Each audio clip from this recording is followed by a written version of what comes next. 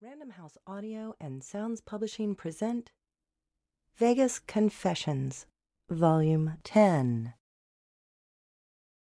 Talk about losing your shirt. My friend Shauna and I had just finished spending all of our money gambling in Las Vegas. Neither of us had hit it big, but we won enough to go out and get sloshed on. So, at about 1 o'clock on Friday night, Saturday morning, we made the executive decision to officially retire our gambling efforts and go to a cheap, local, hole-in-the-wall type of bar, where we could spend what was left of our money getting a cost-efficient buzz. We asked around to a few of the dealers at the casino and the hotel desk clerks. They all recommended a place called Luann's. Apparently it was some roadhouse type of bar, just outside of town where all the locals went. Supposedly they had cheap drinks and lots of characters. Sounded like a good place to me. Our cab driver dropped us off at the bar, just off the beaten path at Luann's. That place was hopping. You could tell when you walked in that this was no tourist trap. There were locals of all ages, from the scruffy old-timers who'd been there since they were young, drinking and gambling their days away, to the waitresses and card dealers who had just moved there to make a buck and would be moving on soon. We thought that this was exactly the kind of place we wanted to spend our last night in Vegas. As soon as we walked in, some cowboy bought us a round of shots, and people started asking where we were from. We told them we were from Hotlanta, even though really we're from this little tiny farming community about a half an hour away. They were all really friendly, which is why I felt kind of guilty when Shauna came up with the brilliant idea that she and I could pull shark some guys out of their money. I went along with it, though, because we needed the money, and these guys were all over us. They were good-looking guys, rough and sexy, a little bit dangerous. They were willing to bet us with such a handicap that I couldn't pass it up. The deal was that if Shauna and I won, they would pay us $50. If they won, we had to take off our shirts to play the next game. We played the game, letting them win on purpose. Hell, we didn't mind taking off our shirts for these sexy motherfuckers.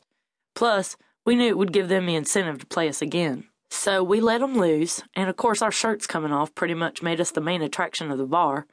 People started to gather around watching us play, with me in my little leopard print push-up bra and jeans and boots, and Shauna in her little pink lacy bra with the low-rise black pants and stilettos. Shit, every 5 minutes or so someone would send us a couple of shots. At this point, we'd been there for over 2 hours and hadn't had to pay for a drink yet. We had fun at the casino, but for a couple of southern country girls, this was really more our speed. It was time for game 2. This time, of course, the stakes were a little higher. They'd give us $100 if we won. If they won, this time our bras came off. At this point, we'd done enough SoCo lime shots and danced and flirted so much we were sweating our asses off. The more of our clothes that came off, the more free drinks we got. Shit, the more of our clothes that came off at this point, the better the situation got. So we played again. We were neck and neck right up to the last ball. I threw the game, letting them sink their last ball in the 8. At this point, I don't know if Shauna and I were sharking these guys or if we just wanted to get naked in a bar full of rowdy men. Either way, we were having a blast. So, off came the bras, and the bar went wild. Shauna and I pounded another couple of free shots and did a topless chest bump.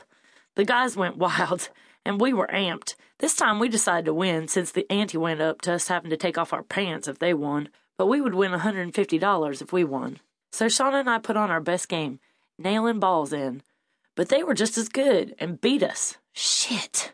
Now we were standing there in a room full of horny men in just our underwear. Poor Shauna had on a thong. I had it even worse, though.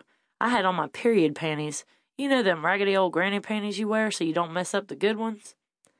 But the guys didn't seem to mind either way. They were nearly 2 naked women in their bar.